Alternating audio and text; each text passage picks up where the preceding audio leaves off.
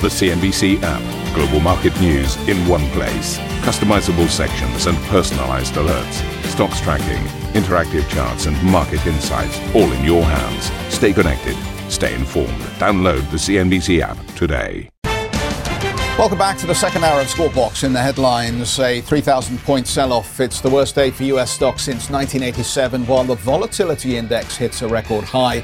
President Trump talks about recession fears. We're not thinking in terms of recession, we're thinking in terms of the virus. Once we stop, I think there's a tremendous pent-up demand, both in terms of the stock market and in terms of the economy.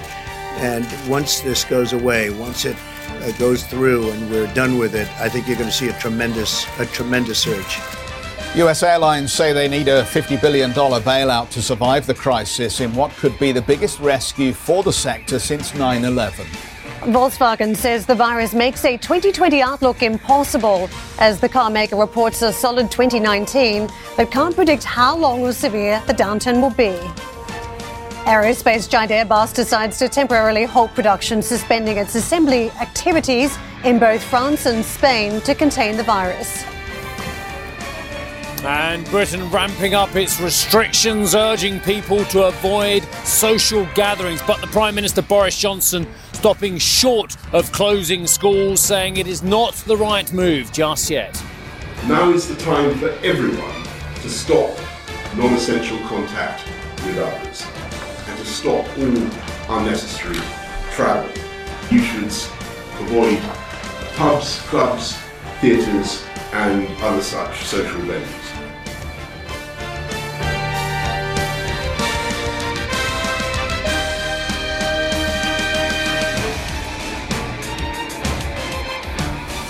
So welcome back, everybody, or thank you for joining us. If you're just tuning in for this hour, the Dow fell almost 3,000 points then after President Trump said the U.S., quote, may be heading into recession. The Nasdaq reported its biggest one-day fall ever.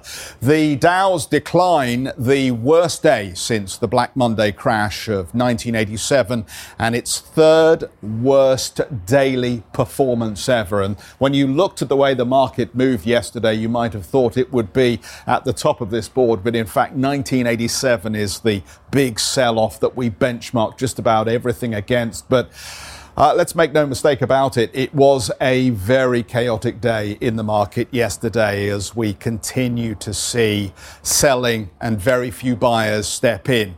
US futures, though, let's just show you how we're doing on the futures board this hour. They've rebounded somewhat after the US leader tweeted that support measures for industry are on their way. And the early indication, and I can tell you that when we came up here, Karen and I, and did this about an hour ago, we were looking at a Dow Jones rebound of somewhere between 600 to 800 points.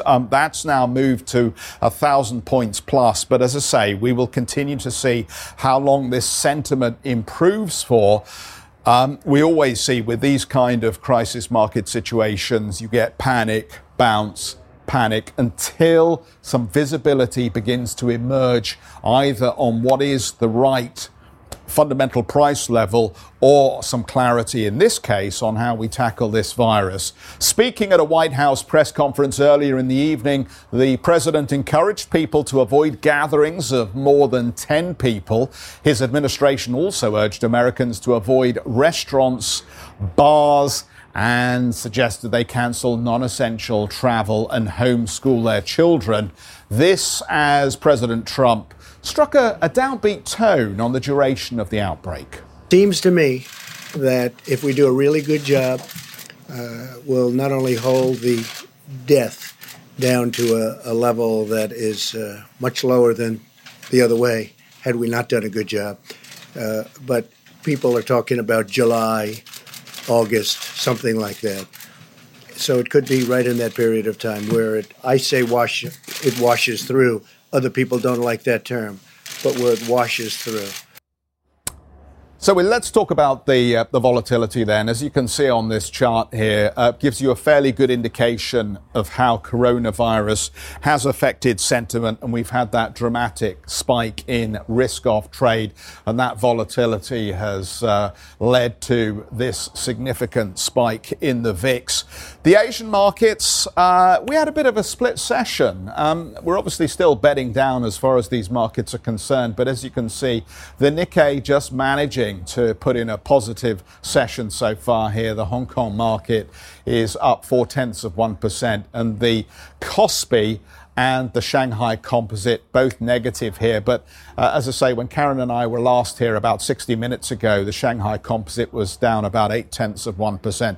So we have seen some improvement here, I think, effectively tracking what we've seen in terms of the implied open as suggested by the US futures at this stage, Karen. We're setting up for a decent session here in Europe, and don't forget all eyes on the fiscal response. We already had a number out of France today, 45 billion euros in crisis-fighting measures for the French. The early calls are 52 to the upside for the French market. This was done heavily yesterday, 5.75%, the extent of the rhetoric that we saw on the French market, but also G7 later on. All eyes on the extent of money thrown at the system to try and limit the downside. At this point, we were looking at the implications for downturn, technical recessions in some countries. And we've heard from a number of commentators about how long that endures will be the impact for many stock markets. If we get a fiscal response, it could have market moving implications combined with some of the measures we've already seen from central banks. But you can see clearly green arrows on these boards. But a note of caution,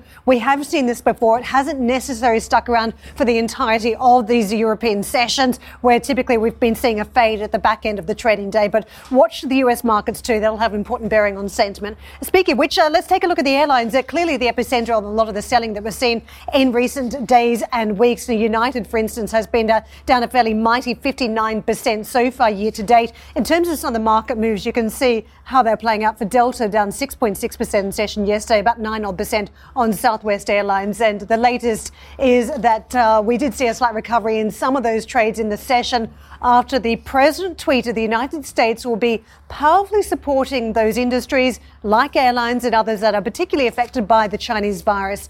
He doubled down on that message during his press conference. As far as the airlines are concerned, the airlines, we're going to back the airlines 100%. It's not their fault. It's nobody's fault unless you go to the original source, but it's nobody's fault. And we're going to be in a position to help the airlines very much. We've told the airlines we're going to help them. They want $25 billion. Well, we're going to be helping. We're going to be backstopping the airlines. We're going to be helping them very much, John. It's very important. President Trump there. Lewis Costa joins us, head of CEEMEA FX and rate strategy at Citi. And of course, Steve will join in the conversation from London. Lewis, let's start with the market reaction here and just get your thoughts on this. The herd is moving to de-risk and has been liquidating across almost all asset classes. Even gold, which has been perceived as a safe haven, hasn't really done its job this time round. Is there any reason not, if you are a short, medium term focused investor, any reason at this point not to liquidate and go to cash? I think very, very, very little. You are in an environment where uncertainty is at the peak. It's still at the peak, right? And you've heard the President Trump saying that, maybe August, maybe that washes through, as we go into the summer. But there are all sorts of question marks, even if you talk to experts. All sorts of question marks. How the virus will perform and when temperatures rise in Europe. Some experts, WHO experts, are speculating about a 10 to 20% reduction in the transmission rate, which is good, but it's not, it's not necessarily vouching for a total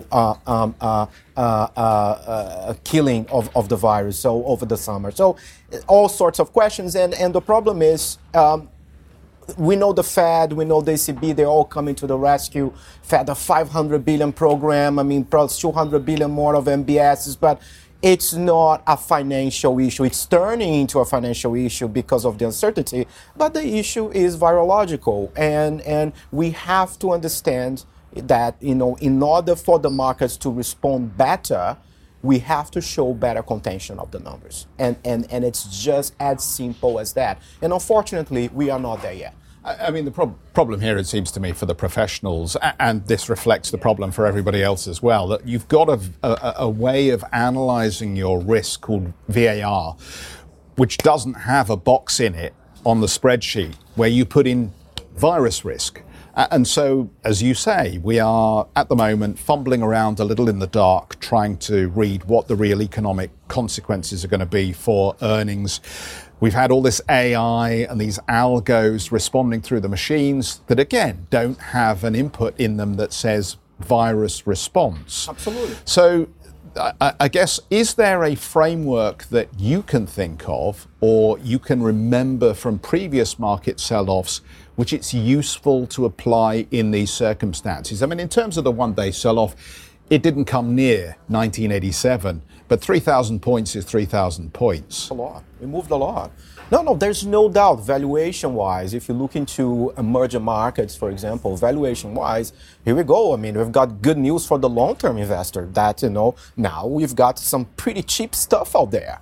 But the problem is the pretty cheap stuff might get, in 1 month's time, might get even cheaper. So, and we are in an environment where investors came into the virus crisis already with a long position, very long, in very liquid stuff, right? I mean, they were not necessarily in the liquid stuff because the liquid stuff was already very expensive. So the positioning together with the uncertainty will probably bias people towards a little bit more, squaring of positions. And I don't think we are there yet. We are starting to see redemptions in high-yielding funds, in the emerging market funds, in the risky stuff. This is happening now as we speak. But, given the uncertainty, it's very easy to say the portfolio managers out there will be biased towards streaming a little bit more rather than putting new risk on the table, right? But yes, valuations are becoming more attractive. You're starting to see some stuff out there in hard currency, in local currency, on the equity space that, yes, is starting to look appealing. As President Trump said, once you deal with the crisis, the virus crisis, yes, people will open their eyes and they will open the terminals and say, "Oh, this is quite cheap. I'm going to jump in," but not now. Steve. I want to jump in, if I may, and just explain another one of the technicals of the market. I've talked in previous shows about the lack of market makers, the lack of dampening effect there. We don't have specialists anymore because we don't have the prop traders in-house. I talked about the algos as well, but I want to add another aspect now, and I think the producers have got a chart of the VIX for us as well. Now, we talk about the violence in the market, and obviously these very aggressive moves to the downside, followed by very small rallies, and then more aggressive moves to the downside. And part of that is due to the options market and the derivatives market. And I just want to explain a little bit about what's been happening here to our viewers. Now, of course, as the market went up, people thought it was a free bet to sell volatility. The VIX indicator went down to historic lows on a regular basis, 10, 12, 13. These are all very low levels compared with what we've seen previously in history as well. So people then thought, well, volatility is going to remain low for a very long time, so we can sell volatility because it gives us an income. We've all talked about TINA, we've all talked about TRINA, i.e. there really is an alternative.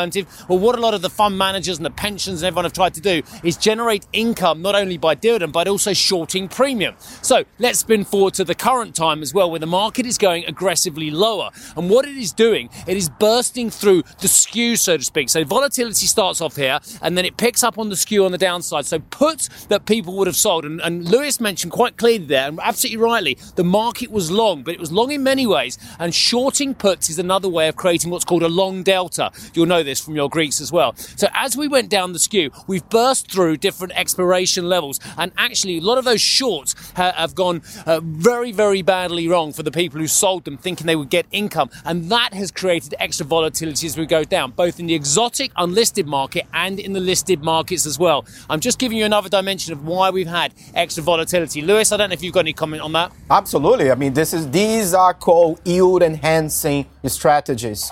And we know that, giant real money investors out there were abusing of these strategies because, yes, look at Europe. We were dealing with already very depressed spreads even on the IG, even in the high yield world. So you are absolutely right. I mean, yield enhancing strategies via selling puts, via selling premium to create a little bit of income in the back of that. They were used and abused, and now they are paying for it.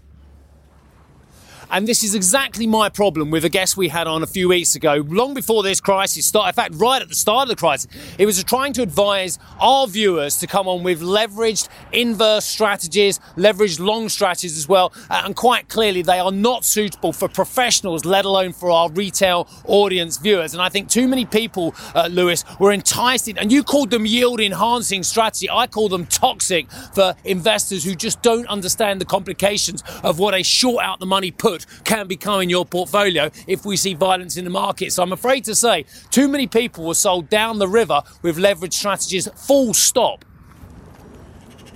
Yeah, it's so, and now, I mean, I'm afraid that that's one point you made, which I think is very important as well, is the size of the sell side, right? We know that market makers, compared to the early 2000s, when, I mean, we last had, fluctuations in the VIX like this, market makers don't have the same size. They don't want to have the same size. They don't have the same balance sheet depth in order basically to sustain, big selling pressure like the ones we are having this. And this statement is true all across the asset spectrum. We are talking about equities, high yield bonds, emerging market bonds, and this is an issue. So we've got a bloated asset management industry willing to trim some risk, but the sell side or the market making side doesn't have the same capacity, which actually takes me back to one very interesting statement, which is still in my head. I mean, talking to my traders, and one trader said, look, I mean, if the central banks in developing markets, they want to improve the liquidity in these markets, they have to start market making these markets, right? I mean, FX swaps, yes, it's one way to reduce the pressure in the liquidity gaps, but it doesn't entirely solve the issue, right? So you've got a little bit of clogging in this plumbing in terms of, financial markets, which is an issue, and it's actually a byproduct of regulation of so many years of changes in the industry. There now, we have to pay the penalties for that. So we're seeing wider spreads in bid offer in debt markets, and that's how it's manifesting itself in this illiquidity that we're talking about on markets. But another feature, which is very different this time round, has been reported by some traders as having an impact: work from home. Work from home for a lot of traders means they don't have 5 or 6 screens, they've got 2 screens, also not connecting with colleagues. And there have been some suggestions that more complex strategies that might have been started to evolve at this point to protect portfolios are not happening because there's not that collaboration in offices. What are you seeing when it comes to the trades that you've had on some of these currencies? Do you think some of those complex strategies are suffering because we do have work from home at this point across many different countries to protect against coronavirus? I believe they do, Karen. I think it's the first time we are all going through this, very unfortunately, but it's quite rational to believe that, the connectivity is not the same. Even though I'm working from home, I mean, my team is already working from home since last week, but the connectivity is not the same. You don't have the same infrastructure around you. And then you imagine from the trading capacity that curtails a lot of your flexibility here, which probably tells you that, investors out there will be probably keeping their hedges on, or they will be seeking for hedges. One of the points I made in my piece that, it is still an environment that keeps you as an investor biased towards the search for hedges. Hence, what's going on with credit default swaps, hence what's going on with the skew and the volatility of FX and the FX markets. Now, people are in this environment looking for hedges because the environment is not conducive of risk-taking. And the unintended consequences, Lewis, we were talking a bit about this morning, weren't we? One of the stories that's making the running in China this morning, the rise in the divorce rate. Would you believe it? Just stepping aside from the markets for a moment here, because all those couples who are having to stay together, quarantined at home, it's like taking that holiday, isn't it? Finding out a lot more about each other. That can be trouble. Streaming can only paper over so many cracks. Yeah. But anyway, the lawyers are licking their lips, no doubt. Steve, we will see you a little bit later on. British Prime Minister Boris Johnson urging people to stay home, stop short of a full lockdown. Steve has all of the details on that story. And just a reminder, we're podcasting. If you've missed us on screen but want all those big moves on markets and views on how to navigate them, check out our podcast.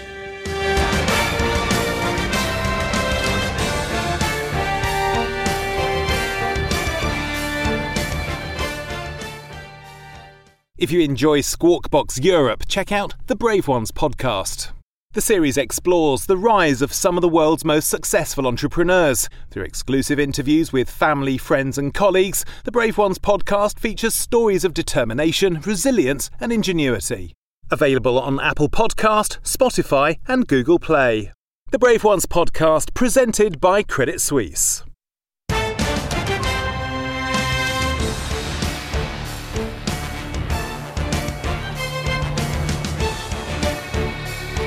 The EU is set to ban all non-essential travel for a period of at least 30 days. European Commission President Ursula von der Leyen proposed the measure on Monday to curb the spread of the coronavirus outbreak and ease the strain on the healthcare systems. The restrictions would apply to all travel within, into and out of the EU. But von der Leyen also specified certain groups would be excluded from the travel ban, including the professionals who are trying to contain the crisis.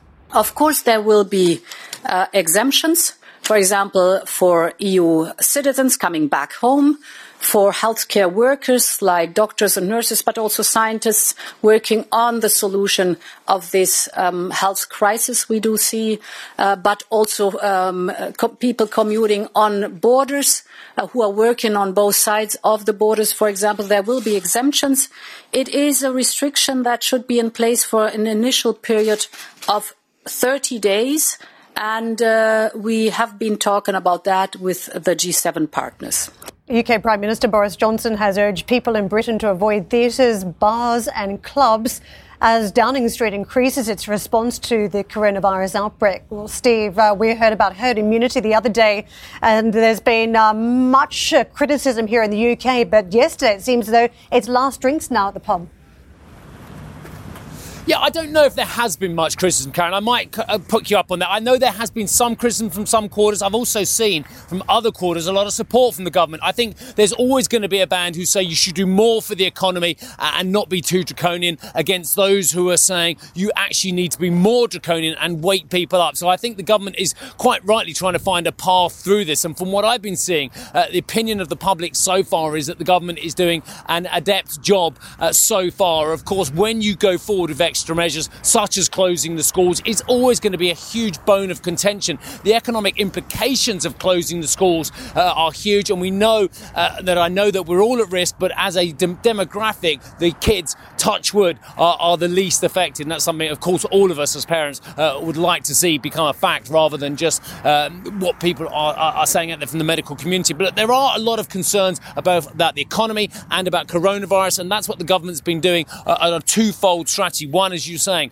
avoiding gathering in crowded places, working from home, only use the National Health Service, the fantastic National Health Service, when necessary. If you do have a cough developing in the household, self-isolate, 14 days, done and dusted as well. Especially stringent conditions for the over 70s, pregnant women and those with chronic diseases. They should minimise social contact as a matter of course. This comes as the UK number of deaths jumps 20 in the last 24 hours to 55, with over 1,500 people testing positive. But as you've seen as well, Karen, there are estimates out there of anywhere between 30 and 50,000 people could potentially be positive actually for coronavirus. A vast number of them not even know it as well. And that the latest modelling suggests that we're not 4 weeks behind Italy as originally thought, but we are 3 weeks behind Italy in terms of where we are into the exposure of the coronavirus. Very interesting research yesterday. I'm sure everyone would have seen it from Imperial College, talking about the new suppress and halt strategy. They believe that this could actually save over 250,000 lives rather than the flattened curve strategy previously as well. Again, Imperial College thinking that perhaps could be up to 50,000 people already infected. We'll talk about the economy and the coordinated response a little bit later on. Thank you very much, Steve. We're just debating here on the set that the measures in place currently do not force pubs to close. I was saying yesterday around Portobello Road, it was, business as usual. Sun was out, and obviously numbers are down a little bit because it's midweek and who's actually at the pub at this point. But still, people are going about their business and having a pint. Unfortunately, I think the government statement puts businesses in a very difficult position because if the government came out and said, you must close, as they have done in New York, then that inevitably gives those businesses an opportunity to go back to their insurers and say, loss of business insurance, this was a government diktat, I had to do this. But what they've done is urged people not to go to those places, which leaves many of the owners of those companies in a difficult spot, I think. So perhaps the one refuge they have is that the Treasury here has talked about a business disruption fund that you can apply to. But obviously, the insurance sector will be looking, for all those out there who work in it, we know how this operates. You look for loopholes in the small print and ways that you don't have to pay if possible. Can I say mixed messages too? Some people want to support those businesses that are still open, but then the government's saying don't go.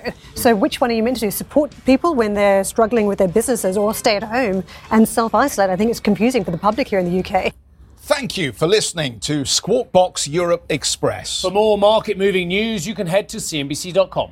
Or join us again on the show with Jeff Cutmore, Steve Sedgwick and Karen Cho, weekdays on CNBC.